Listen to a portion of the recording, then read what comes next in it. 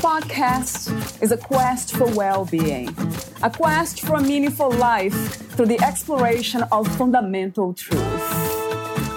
Enlightening ideas, insights on physical, mental, and spiritual health. The inspiration is love. The aspiration is to awaken new ways of thinking that can lead us to a new way of being well. Welcome to Body, Mind, and Soul Healing Conversations.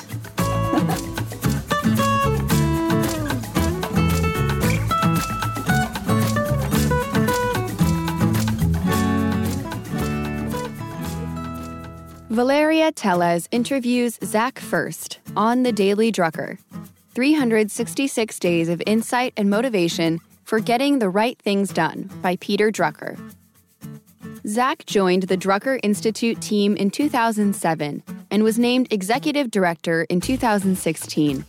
Under his leadership, the Drucker Institute has created the annual management Top 250 ranking in the Wall Street Journal, the S&P/Drucker Institute Corporate Effectiveness Portfolio with First Trust, the K.H. Moon Center for a Functioning Society, and the Bendable Lifelong Learning System.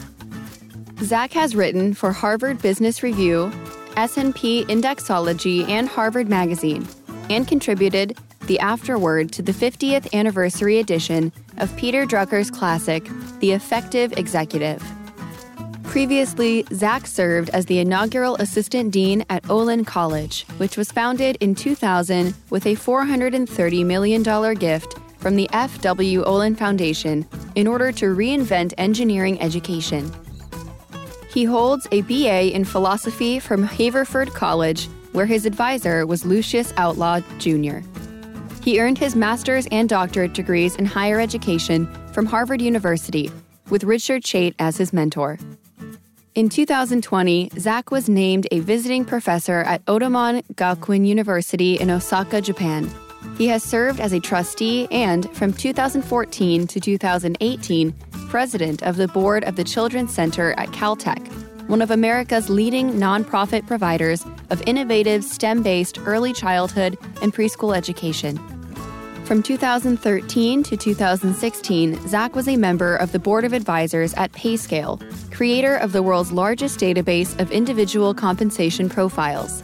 And from 2009 to 2011, he was a fellow of the National Forum on the Future of Liberal Education. Meet Zach at drucker.institute. Here is the interview with Zach First. In your own words, who is Zach First? Well, for most of my life, I think I thought of myself as an educator.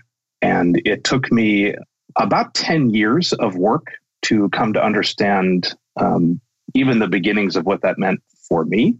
So initially, I thought that meant I was going to be someone who worked at a school, a college or a university or maybe a high school. Maybe I'd be a teacher. And over time, what I came to understand is that to be an educator for me means to be a person who facilitates meaningful and positive change in other people's lives. And that happens in all kinds of ways and all kinds of places, probably just as often outside of formal education as it does inside of formal education. So my professional identity is really, I think, quite connected to that sense of being an educator. And over the last 4 years that I've served as the executive director at the Drucker Institute, my professional identity has also come to encompass that of being a leader, which is a singular experience in any organization.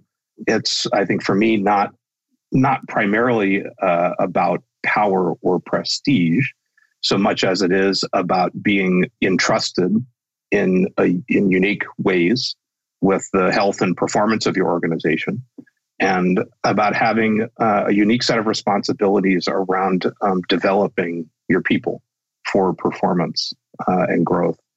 And although I've always been interested in leadership, I studied leadership in graduate school. This has been my first role as the leader of an organization. And that's, I think, something I've grown into as part of my identity as well. Before I ask you some questions related to the book that you sent to me, The Daily Drucker, 366 Days of Insight and Motivation for Getting the Right Things Done by Peter Drucker. I have these warm-up questions, as I mentioned off record. So I guess I have to ask you this one. What is success to you, Zach? What is to be successful? So, one of the things that Peter Drucker counseled that I have very much taken to heart through my adult life is that the right question is always going to be worth more than the right answer. And in this case, he counseled always for both his clients and his friends that the right question actually is not how to be successful. The right question is how to be significant. And those two things are often overlapped, but they're quite different. And the main reason why they're different is that success depends on a whole range of factors that are beyond any one person's control. As a very successful entrepreneur who I got to know very well through my work at the Institute, said to me more than a decade ago, for every one person out there like me who goes out and makes a successful business and makes a lot of money, there are 9 others who did the exact same things and had nothing to show for it. So success is sort of a gamble about whether or not you'll be successful. But more than that, success is an orientation toward oneself. It's an orientation toward accumulating things that you can recognize as kind of your own achievements, your own material wealth, and so on. Significance, as Drucker counseled, is entirely rooted in a different concept, which shows up a lot in the Daily Drucker, this concept of contribution. And contribution is about whatever it is that each of us as individuals do to contribute to something larger in the world. And that may be the performance of the organization we work for, we volunteer for. It may be the contribution we make to the lives of the people with whom we share a community or a family or a circle of friends. But contribution is always on the outside. And contribution is something that is within each person's sphere of control. You can decide to make a contribution or not. Success has something to do with whether your contribution really catches just the right opportunity at just the right moment. And that, we can never know. But contribution, we can always be oriented toward. And that's something I try to hold as kind of my North Star through not only my work, but also, my life as a husband and a dad and a friend. I'm wondering if contribution is also connected to purpose. I think it is. I think it absolutely is. And again, another theme that you find throughout Drucker's work, that it's hard to make a meaningful contribution to anything if you don't know why you're doing whatever it is you're doing and why the thing that you're working toward is worth contributing to. So for Drucker, contribution, I think in many ways was inherently, he had a moral dimension to that word in mind, which was that contributions were constructive and they were toward things that were life-affirming or humanistic in some way. So I suppose in the abstract, you could talk about making a contribution to something destructive, but that wasn't what he had in mind. That purpose is the thing that helps you understand why your contribution is important to you and why it's important to the people or the causes you seek to contribute to. Without purpose, you could just be busy being busy without necessarily knowing why. So true. My next question is about how do we know when we are making a, let's say, meaningful contribution? Are we waiting for specific results from the outside, or this is something that's coming from the inside? It's a great question. For Drucker, contribution was always on the outside. And the importance of that is that without an orientation toward the outside, we as human beings are always at risk of becoming self-serving or sort of isolated in our outlook. And defining contribution as being on the outside does two important things. One is it ensures that we stay as humans, we stay in relationship with our communities, and we're oriented toward our fellow human beings. It also ensures that we have some means of holding ourselves accountable so that, for example, it's not enough to say, I feel like what I'm doing really matters, and so I'm just going to go do a bunch of it and then have this feeling of contribution that feels good. Part of what Drucker counseled, again, is no matter what domain you're working in, whether it's one-to-one in a friendship or in a family, or it's in the context of a larger organization or an entire country if you have a role in government. In every case, to be oriented toward the outside means you also have to go outside, so to speak, mentally, in some cases physically. You want to actually go see the world through the eyes of the people to whom you are trying to make a contribution. Listen to those people. Seek out their life experiences and understand how what you're doing relates to those things. View the world through their eyes to understand whether your contribution is actually a positive and meaningful one. What is life to you, Zach? What is this experience we are having? So I'll answer it personally for myself. What does life mean to me? Life, I think, is it's a couple of things for me. Probably first and foremost, it's a discovery, and the answer is ever unfolding. So I would have given you a different answer, no doubt, 10 years ago, and I will have a different answer for you 10 years from now. So it is a learning and discovery process, probably above all for me. It is also about relationships, so that life is about the ways in which we can connect and do so authentically with the people around us, not simply be present alongside or in front of other people, but actually helping them understand us and being able to understand them. And the depth of those relationships, I think, is life. And life also is, in some ways, I think, pretty elemental. A lot of what we do as people is geared toward the perpetuation of the species, right? We have things that we do, and child rearing and parenting, extended families, and trying to ensure for future generations that are not, they may be philosophical in some way, but they're really rooted as the deepest roots that we have with us are the need to ensure healthy and successful fellow people today and for future generations. And I've also come to understand, I think, as a fairly conceptual thinker myself, it can be easy to get lost in the kind of philosophical principles as answers to the question, but they're also quite material concerns and needs and priorities for human life that drive and shape all of our lives. Yeah, and that leads me to a question that just came to mind about being a parent. What does it mean to be a parent to you? Yeah, again, part of what it means to be a parent is simply to provide an environment and the resources required for another person's growth and flourishing. And there's a great humility that's involved in that, because we can't know our children in advance, whether they're biological or adopted. They are all inherently mysterious.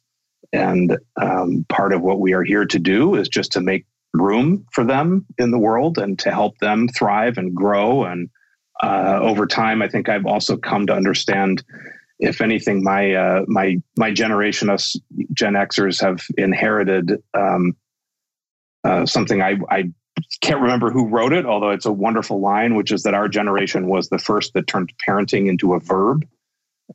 And I think we probably think a little too hard about our impact as parents. We probably spend a little bit too much time worrying over and managing our children. And part of what I tried to do also over my years as a parent is to learn to make room for whatever will be, regardless of what I think it should be or what I hope it will be, is to just make room for what will be and be there to kind of love and support that, whatever it is. I love that idea. And I'm wondering if it is the way to also approach business and managing companies, employees? Yeah, there is a real relationship in particularly the management of people. And that is that, and again, a core principle from Drucker's body of work is every person brings strengths to their work. And it is inherent in having strengths that you also have weaknesses. As he said, you can't have peaks without valleys.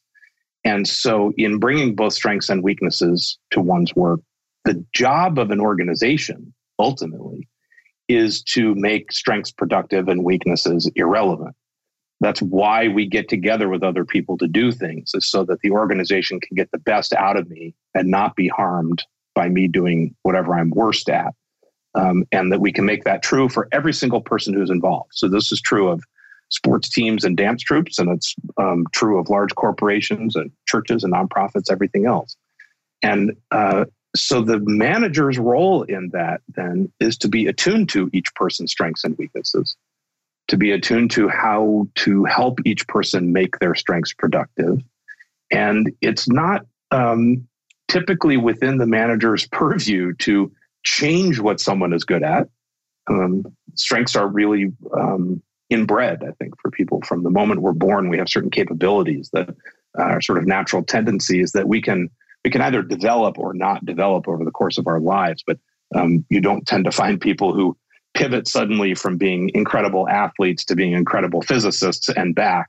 That sort of thing may happen from time to time, but for the most part, it doesn't. And so the manager's job is to help people see into themselves and figure out how to connect their work with the organization in order to turn it into a contribution. That is, has a lot in common with being a parent.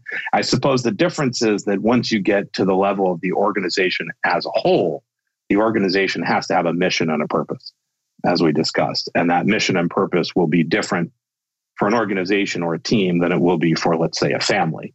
Right? The family's purpose may be to just kind of coexist and thrive as much as possible. An organization will actually have a particular thing in the world it is trying to accomplish.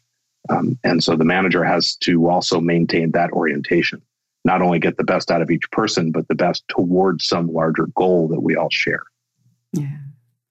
Another question I remember asking somebody about leadership and management in companies is that how do people applying for specific companies, how do they know the purpose of the company? I think they also call it culture.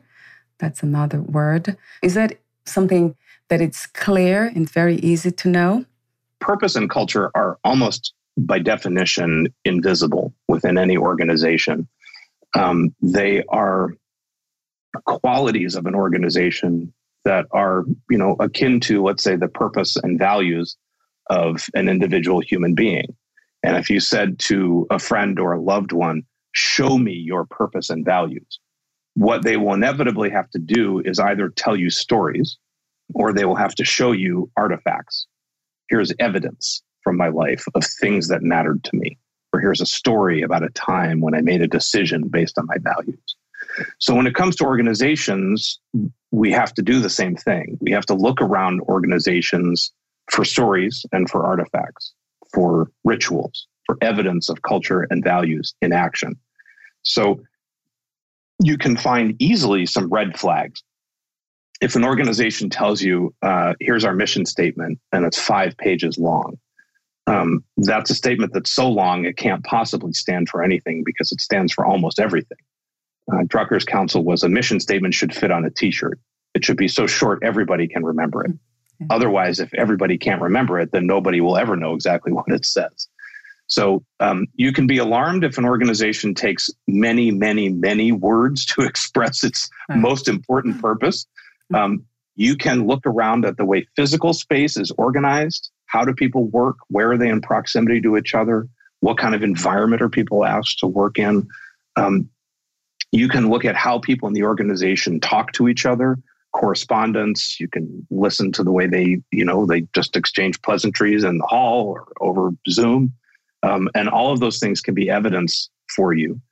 And you can also, back to where we started the conversation, you can get outside. You can talk to people who have regular contact with the organization to understand how it looks to those on the outside. So the organization may do and say lots of things inside that do or do not have a relationship to the way it is in the world. The closer those two things are, the way it is on the inside and the way it is on the outside, the better, I would say, for the integrity of the culture. Unless, of course, it's bad on both counts. But the organization is clearly honest about what it is and what it stands for, and the outside world sees that as well. That's a good sign. So we think about this typically in individual terms. If you're hiring someone, you'd think about checking references to go confirm that a person sort of is who they say they are and are how they say they are. One could check references for an organization too. So if you're interviewing at an organization, whether it's a studio or a nonprofit organization, a small business, you can ask them for the names and phone numbers of a couple of other organizations or people with whom they work regularly. So you might say, for example, at a studio, hey, could I talk to one of your longest running customers or a nonprofit? Is there another nonprofit in the community you partner with a lot? Could I talk to someone there? And you could ask them, what do you perceive this organization's culture and values to be? And you will get, I think, a lot of insight out of going outside to look back in, as opposed to digging ever deeper inside for the stories the organization tells itself about itself. Going back to that question about life, what life is, let me ask you another one related to life. What do you think the purpose of life is, the human experience? So as I sort of started to sketch out, I think, you could think about this probably like Maslow's hierarchy. I probably have my own version of that. Let's not overlook the kind of the most basic purpose of life is just perpetuation of the species. That's how we got to where we are. We're successful at reproducing and protecting future generations. And so part of the purpose of life is to ensure that human society in biological terms is healthy so that we can continue to exist as a species. Beyond that, then I think the purpose of life is sort of the next level up. Now, just speaking for myself, is what, Socrates and Aristotle would call the examined life is some journey of self-knowledge and discovery about who we are and who we are becoming, so that we are not just kind of blindly moving through our lives, but we have some awareness and sense of who we are and how we are in the world. And through that, you can sort of move up another level to relationship and connection. That the purpose of life is to make those kind of authentic connections with other people through the course of our lives that become intersections in all of our journeys of learning and becoming. And probably the highest purpose, and it's one that I think is in some ways it's a bit of an oxymoron for a lot of us, but the highest purpose is that Drucker sense of making a contribution. And I think as a lot of the wisdom traditions over the years have noted, you can't have a world full of people who are trying to make contributions to others if they are not also looking to have contributions made to themselves. And so that highest level of sort of achieving the purpose of one's life is both to accept and welcome contributions from others, as well as to make contributions to them in return. There has to be a reciprocity there. And that's probably sort of those peak experiences we have are probably in that place. Do you have any spiritual beliefs, or do you practice any kind of spirituality? I was raised Quaker in the Religious Society of Friends. I then and it's a small population with an outsized reputation. So there are more Buddhists in New York City than there are Quakers in the United States. But I was raised Quaker through high school. I then sort of had probably close to 20 years of just a non-religious life, always with the sense that at some point in the future, I think I probably wanted religion to play a role in my own parenting and family, but I couldn't have told you when or how. And then came to, in my mid-30s, the Episcopal Church, which here in the community where I live in Southern California, the Episcopal Church is, I think, takes the teachings of the gospel and Jesus quite literally in orienting itself toward serving the poor, the dispossessed, standing against practices of institutional power and authority, and standing instead for the integrity of each human being. That orientation has a lot in common, actually, with the Quaker upbringing and that religious community that I was part of as a child. The difference for me in the Episcopal Church largely is they have really fantastic music and choirs and beautiful stained glass windows and fabulous architecture. And I love all those things too. And so I found that for me, a religious practice could be not only theological, but also sensory.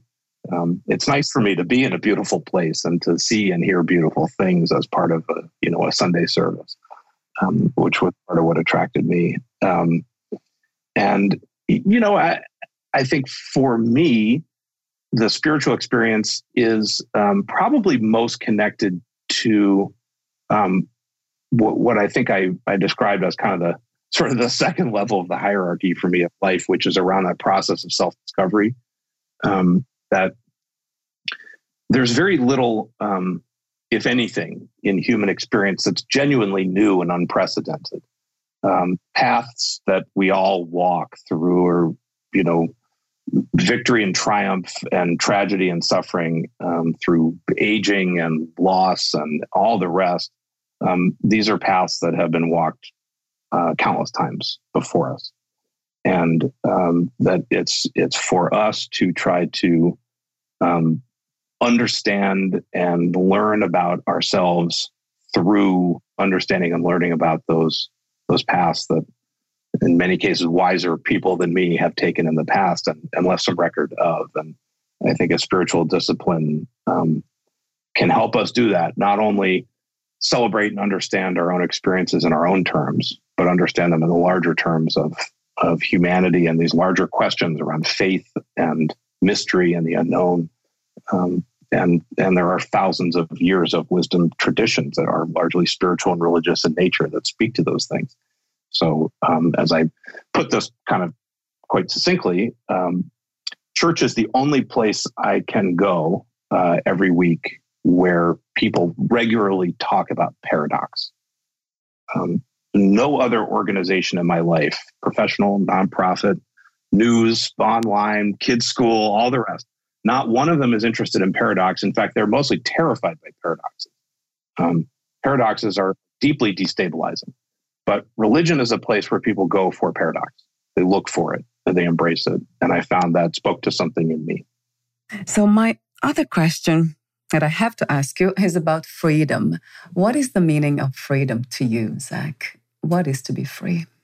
Yeah. So let's take for this one, I will give you one actually page reference from the Daily Drucker because it's my favorite entry in the book. It speaks directly to this. And that is the January 10th entry, which is on management as the alternative to tyranny. It's a crazy title for an entry, and it's a topic on which Drucker wrote quite a bit.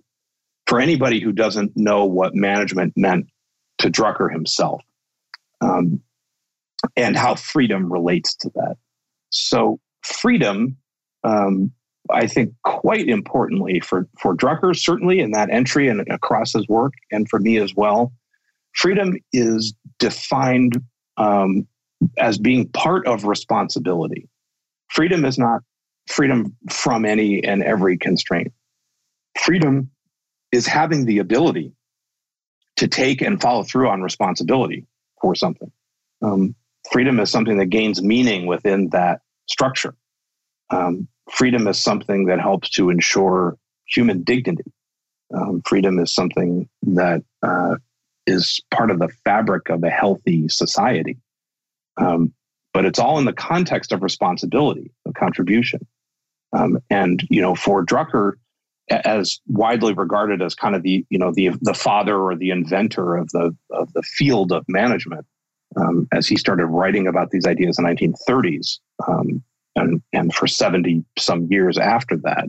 Most people today are surprised by that view. We think of management as largely being about business management, and we think management largely as being some mix of sort of airport bookstore trendiness and technical wonkiness. And for Drucker, management was largely about timeless principles that related to the human being and human society, and was the structure through which, in a modern society where we're not ruled by kings anymore, in a modern society, management is largely the instrument through which people discover a sense of contribution and meaning. Management, performing responsible management, is what makes freedom possible for him. And he writes about that in that entry, that for him, he chose the field of management as his life's work, not because he thought it was fun to make money or talk to people about making money, or even that he loved organizations per se. For Drucker, management was important because it was the alternative to tyranny. We either have, in his view, performing responsible institutions that people can trust, that provide them with a rational chance of equal opportunity, through which they can make a contribution and be free, or that breaks down and people ultimately look toward typically a strong man, every now and then a strong woman, to solve all their problems for them. And they're willing to trade their freedom for a sense of safety and a kind of magical thinking. It was Drucker's greatest fear. He grew up in pre-Nazi Vienna, Austria, and personally witnessed the rise of the Nazis and fled Germany in the early 1930s.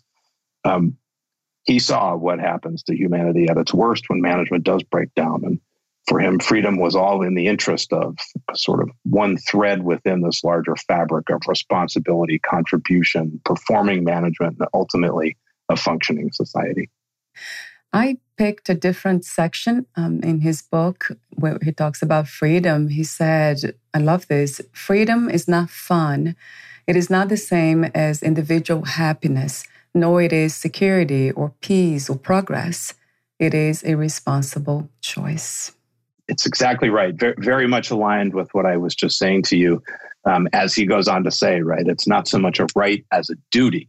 It's not freedom from things. It's freedom to make responsible choices one way or the other. As he said, freedom is actually the heaviest burden that can be laid on a person. I think we can feel that right now at this moment in time, whatever your political persuasion is. And this goes well beyond the United States of America at the moment. Many other countries are living through this kind of common moment in time.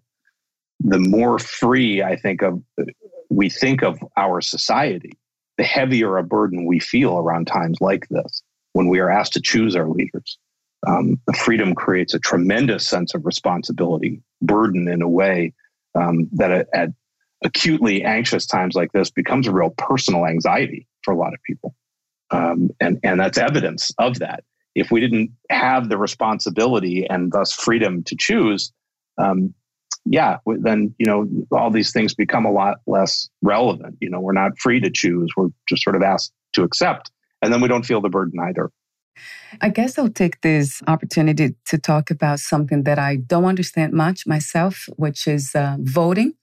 Like my husband and I, we don't vote. And I kind of took that from somebody, maybe from him, I don't know, that we cannot make good choices anyway.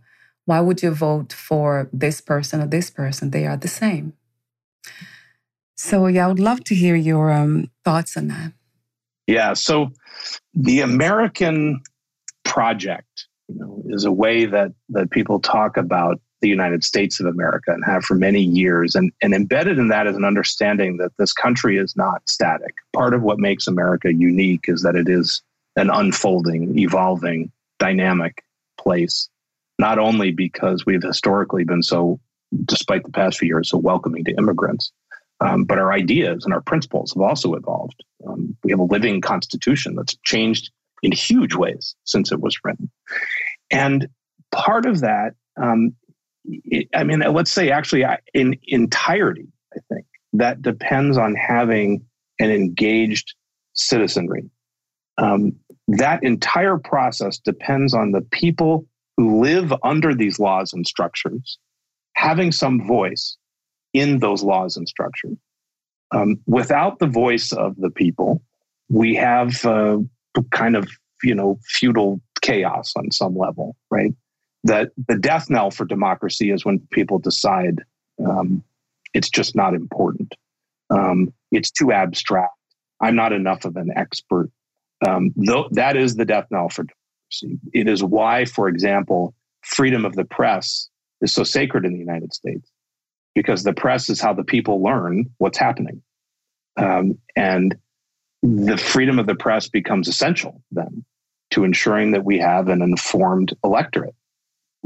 Now, the press has gotten fractured. There's all kinds of arguments over truth and standards, but it doesn't mean that the press is any less important. Without the press, we have to look to our own institutions to tell us what they're up to, which is never a good idea, right? We always want some third party. So that's sort of core to life in the United States, is this idea of being an engaged and thoughtful citizen. That part of what citizens ought to do is take time to try, to the best of their ability, to understand what their vote means and how their voice can be heard. And there is a sort of wisdom of the crowds principle at work, which is any one person is only ever going to have at best kind of half a view of things. But that as we aggregate millions and millions of people, we get closer to some larger truth for all of us as a state or a country or a city. And so to that end, I would say you have very little to lose and everything to gain from trying it. Trying it just once, fill out the ballot, see what the experience feels like. The worst thing that'll happen is you'll spend a half hour on it, decide it's all too confusing. You'll throw up your hands and you'll rip it up and throw it out. But the best thing that can happen is you'll go through the experience, you'll fill it out, you'll send it in, and it'll give you an opportunity to reflect on the experience, having actually gone through it. And I think there's a lot of reason for pessimism and doubt today. Our national government, our president in particular, currently is kind of actively sowing doubt about lots of institutions and processes, which, is intended, I think, very much explicitly to encourage people not to participate in the democratic process. And I'm, what I stand for is participation regardless of your political values. Participation is essential. It is essential to America being what it is. And I think to bring us all the way home here, you can think about, as a citizen of the United States of America, voting is your contribution. That is the thing that your country depends on you for. That is the contribution you can make, just as much as paying taxes and being law-abiding. Voting is part of your essential contribution as a citizen. I think, if we can think about it that way, then it may give us just that little bit of extra motivation we need to go out and take a bit of time and effort to do it. Not to mention, you're fortunate to live in Florida, where your vote actually really counts. Really? So, yeah, right. Yeah, that's what I heard. Unlike those of us out here in California, where, the parties are quite imbalanced and most elections are a foregone conclusion. You got a lot of elections in Florida that, the entire national presidential election for the United States in 2000 hinged on about 500 votes in the state of Florida. So Florida has always been kind of on the knife's edge of elections. And it's a great place to be a voter for that reason. Thank you, Zach. I come from a very intuitive place. As a woman, most women are like that, I guess. I can tell clearly and fast who not to trust, because we are looking for authenticity, honesty, integrity. And then when we don't clearly see that, it makes it more challenging to make that choice. Yeah, of course. And by the way, what you're describing is the situation managers are faced with all the time. If you're going to go hire a new person for your team or your organization, you don't get to have the person you want. You have to pick from among the people available. You have a stack of resumes and you have to decide who's the best fit. And it happens in American politics. We have a two-party system. That's a binary choice in most cases. It's this person or that person. And so by definition, your choice will never be perfect. You will always have doubts. You should. Because we're not voting for supermen or superwomen. We're voting for human beings, and we're all flawed. But It's up to you, just as the hiring manager, it's up to you as the voter to make the best choice you can, because the job will be filled one way or the other. So you may as well have it filled by the person you'd rather see, right? Mm-hmm. Flaws and all, unless you genuinely are split 50.0 down each side. If you're slightly more inclined toward one than the other, then that's who deserves your support, I think, because someone's going to get the job. And there's wisdom in that intuition, just as there is wisdom in being able to analyze policies. All of that wisdom is required, I think, for a wise election. All of those contributions are required. I wouldn't want every voter in the country to vote like I do, which is a fairly cerebral way of voting, right? Not at all intuitive, right? It's very analytical. Well, that's good to a certain extent, but I want people who are intuitive voting in this election too. We need that contribution as well. Okay, this is really something new to me. You have made me think and reflect about it, which is very important. Thank you. I think I have to ask you this one too. How did you discover Peter Drucker, and what inspired you to join the Drucker Institute? So I first encountered Peter Drucker's work in graduate school. This was in the mid-2000s. I was studying leadership and organizational behavior, and I came across some references to Drucker. I thought, well, I better learn more about this because I'm seeing some of my primary sources mentioning him. I picked up a book called The Essential Drucker, which is a bit like the Daily Drucker, but with entries that are chapters instead of single pages. So it covers a bit less ground, but in greater depth. I read a few of those chapters, and I thought a couple of things struck me right away, particularly relative to other work I'd read in management leadership. One was, it was so clear.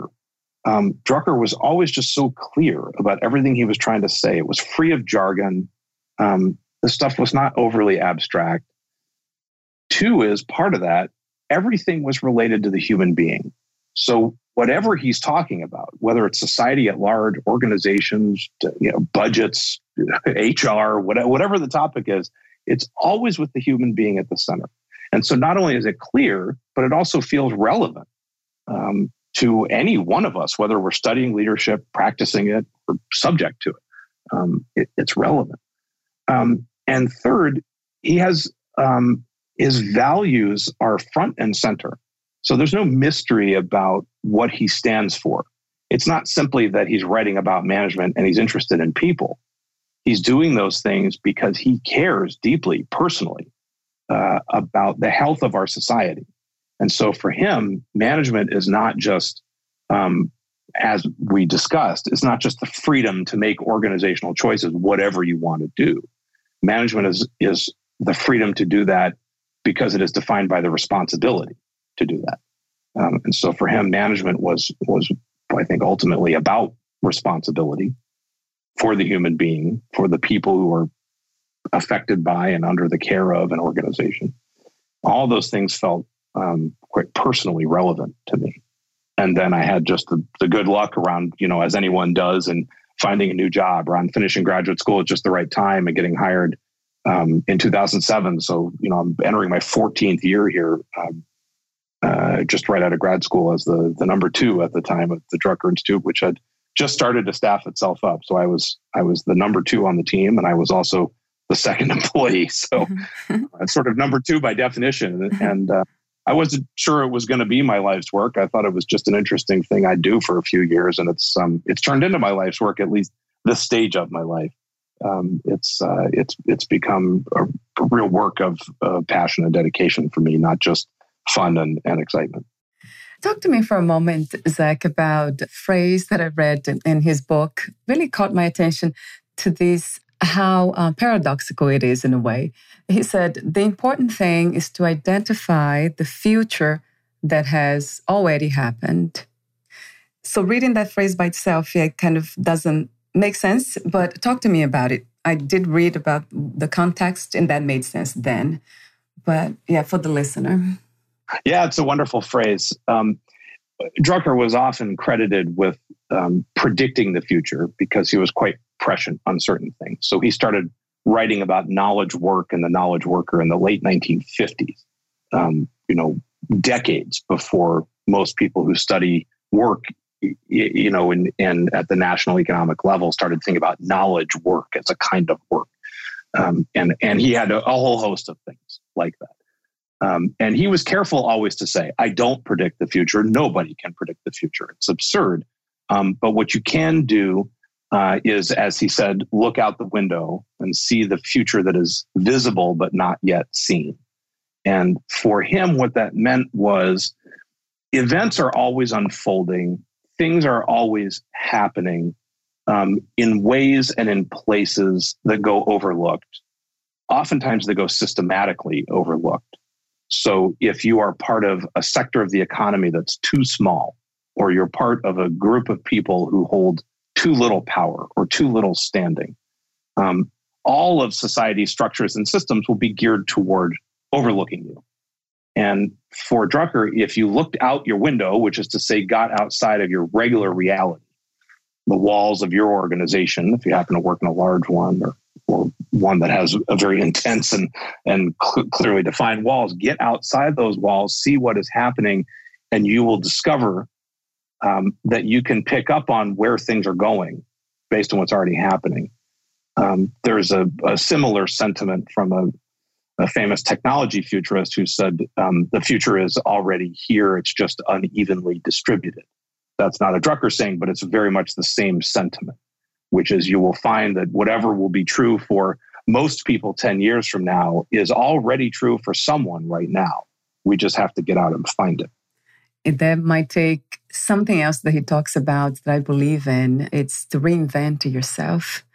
So he talks about that too. You have to make something different out of yourself rather than just find a new supply of energy. Yes, exactly. So Drucker himself really lived this. He was clear about the importance of strengths and that strengths generally don't change. So you can know what kinds of things you're good at. But that could mean, for example, your strength is in connecting different ideas with each other, or your strength is in teaching or helping other people or coaching them.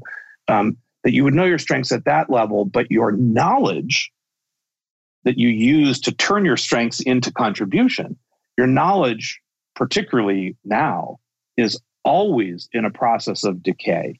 Knowledge is constantly being renewed, constantly being expanded.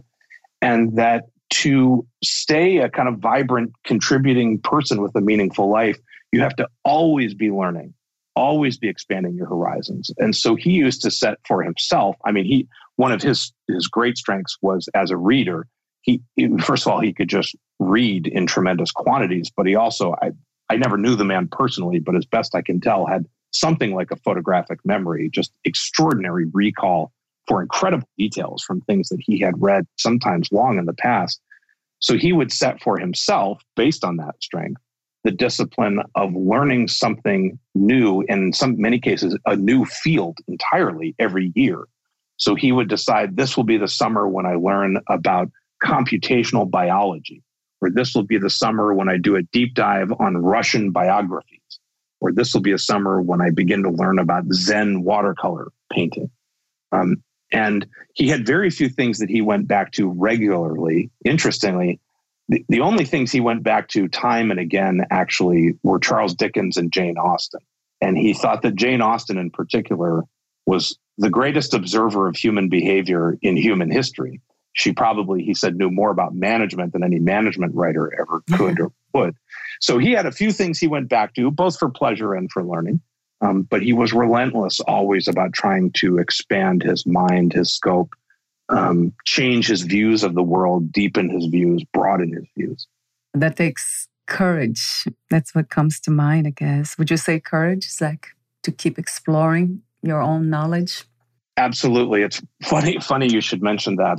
Our tagline at the Drucker Institute is manage with courage. And that is very much grounded in Drucker's work and in a particular lesson he had for managers. But I think it applies to all of us, regardless of our age or stage or position. And that is that, as he said, the most important thing to do in setting your priorities, in deciding what the few things are that you really want to focus on, again, whether it's in work or in life, the most important thing is not analysis. and this is a very kind of contrarian view, especially today. We are so awash in data in the world. We have so many tools of analysis available to us that it sounds a bit strange to say that. But he said the most important thing is not analysis. Not that analysis doesn't matter, but it's not number one. The most important thing, he said, is courage. And for him, courage meant 4 very particular things. It didn't just mean kind of charging off into the unknown. Courage meant, first, choosing the future over the past. And this, again, is true in organizations as it is in life. It's almost human nature to spend too much time and too much energy trying to fix things that happened in the past, to address things that happened in the past, rather than to engage the world and where it's headed. So as you mentioned, seeing the future that's visible but not yet seen, as he would say, probably get out of your closets and look out the window, right? Yeah. Stop worrying about where things have been and start thinking about where things are going, both for your organization and yourself. Related to that is focus on opportunities rather than problems. Trying to fix things that are broken, for him, was a fool's errand.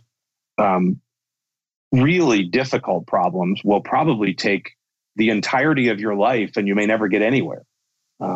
Think about trying to persuade someone who so fundamentally disagrees with you that you can't figure out even how to get the conversation going. Move on. It's a big world, right? As he would say, work on the opportunities, the places where you can make a contribution. In some cases, you'll find you could find opportunities with people who might otherwise be problems. If you move to a new area, if you move to a new thing, and you work on the opportunities that you have together, rather than on trying to correct each other or to correct yourself. He cautioned, every now and then, of course, there are problems that need to be addressed so they don't become detrimental. You do need to make sure you're not, your blood pressure isn't so high you're about to die tomorrow. Well, let's get that under control. But then, don't worry about optimizing it, right? Let's move on to the opportunities. So, focus on the future, opportunities over problems. He said, aim high for something that will make a difference. Again, this has to do with, we have lots of tools and systems available to us today to set priorities and decide what we want to do with our energies, lots of things competing for our attention. It's too much. And if we're going to narrow it down to a few things, let's make those things that really matter. And again, for him, things that matter are things that make a contribution. So what's the contribution you want to make? Focus on what's really going to make a difference. And finally, courage is about going your own way rather than jumping on the bandwagon. So don't let, particularly in this day and age, social media try to steer you toward one thing and away from another because it looks like that's what everybody else is doing. Choose the thing that matters for you, that's aligned with your strengths, with your contribution, with your source of meaning. Thank you, Zach, for being part of this beautiful circle of wisdom, I call it. I have a lot of things here that I picked up, but this has really caught my attention too, and I thought it was fantastic the way it is written. The most effective way to manage change successfully is to create it. Yes. Yes. Yeah, that's exactly what you said in a way, just going forward, embracing what is not there yet, but you can see the shades of it in a way. Yes. Well, how lovely.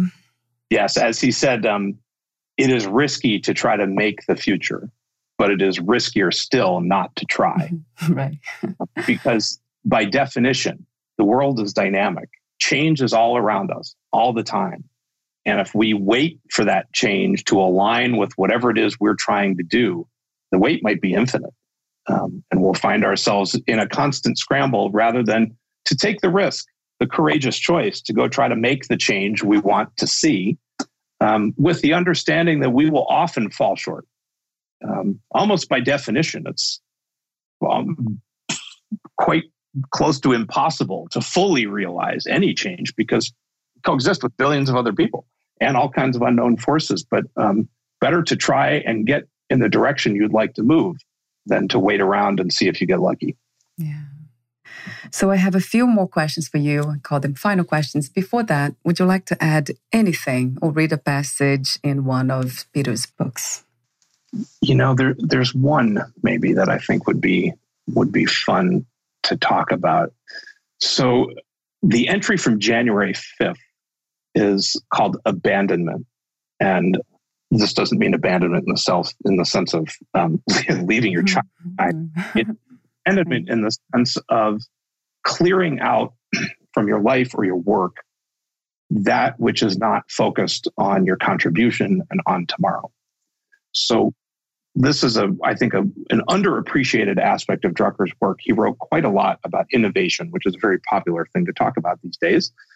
And as he always said, the necessary, not just the advisable, but the necessary first step in innovation is planned abandonment. It is to move from yesterday to tomorrow, your attention, your resources, your time, to systematically do that. So before you go out and start on something new, whether it's an exercise regime or a diet or a new product or service or a new partnership, you want to begin by saying, what can I stop doing? Or what can I do less of in order to free up time and resources and commitment for the new that you want to go pursue? It's such an important idea, both for us as individuals and as organizations. And he has this incredible line he wrote, which is at the top of the entry, which is, he says, there is nothing as difficult and as expensive, but also nothing as futile as trying to keep a corpse from stinking. That says it all. Right, right. Yeah, and it is teachings and wisdom for life. It's not just businesses, right? We can apply these wisdom in every area of our lives. It is indeed. It is indeed. If you knew you would die soon, meaning losing the body, would you make any change in your life or do anything differently? Boy, what a provocative question amidst the pandemic. It feels like so many of the doors that are normally open to us are closed. I certainly have a few things that I put on hold for 2020, several of them involving travel because they weren't practically possible. And I suppose, part of me thinks, I'd want to rush out and do those things, right? Because they still matter to me. But on the whole, I think not. I might eat a little more cake. Right. But other than that, I don't. Yeah, I don't think so. I've made my commitments in terms of my work and my marriage and my family, and those commitments matter very much to me. And so, if my time were short, living out those commitments as fully as I could would be probably the most important thing. And my last question is, what are 3 things about life you know for sure as of now? Oh, my goodness. Again, what a provocative question in our current time as a global community, when it feels like everything is so unstable and uncertain. As certain as I can be, I wonder if there's anything I would tell you I know without any doubt whatsoever. I suppose is that I'll die. I know that without any doubt at all. That is for certain. As you said, my body will die. Whatever happens beyond that, who knows? But that is a certainty. As will everybody around me. So we have a short time. It's finite. We can't know what that window is, but it is finite. We do know that with a certainty. I think I also know with a certainty that what I don't know is much greater than what I do. Even as much learning and growing as I think I have done over my life. I don't begin to know even the half of it, whatever it is. The unknown is always much greater than the known. And last, I suppose, is that I find a lot of truth, that, at least in the human experience, in the Christian teaching of grace, that whatever is happening at the moment, and you find some similar teachings in Buddhism and other wisdom traditions, right? Whatever you are up to, wherever you are, wherever you find yourself, you will find some peace, that things will be okay. And it may not be for us to know when or how or even why that will be true, but it will be true. That there will be some deeper ground, some sense of being held, some sense of being connected, some sense of peace, whatever your tradition teaches you the right words are. That will be there for all of us if we care to try to see it. Thank you so much for sharing Peter's wisdom and your own wisdom, profound wisdom, Zach. Thank you. Thank you so much, Valeria. It's been my pleasure. I have one more technical question. Where can we find more information about you, your work, products, services, and future projects? Just on the Drucker Institute website. So that is at www.drucker, drucker.institute. And you will find there my bio, as well as bios for everybody else on my team who makes our work happen.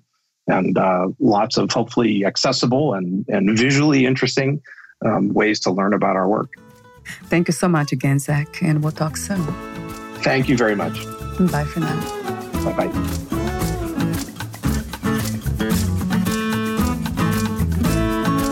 Thank you for listening. To learn more about Zach First and his work, please visit drucker.institute.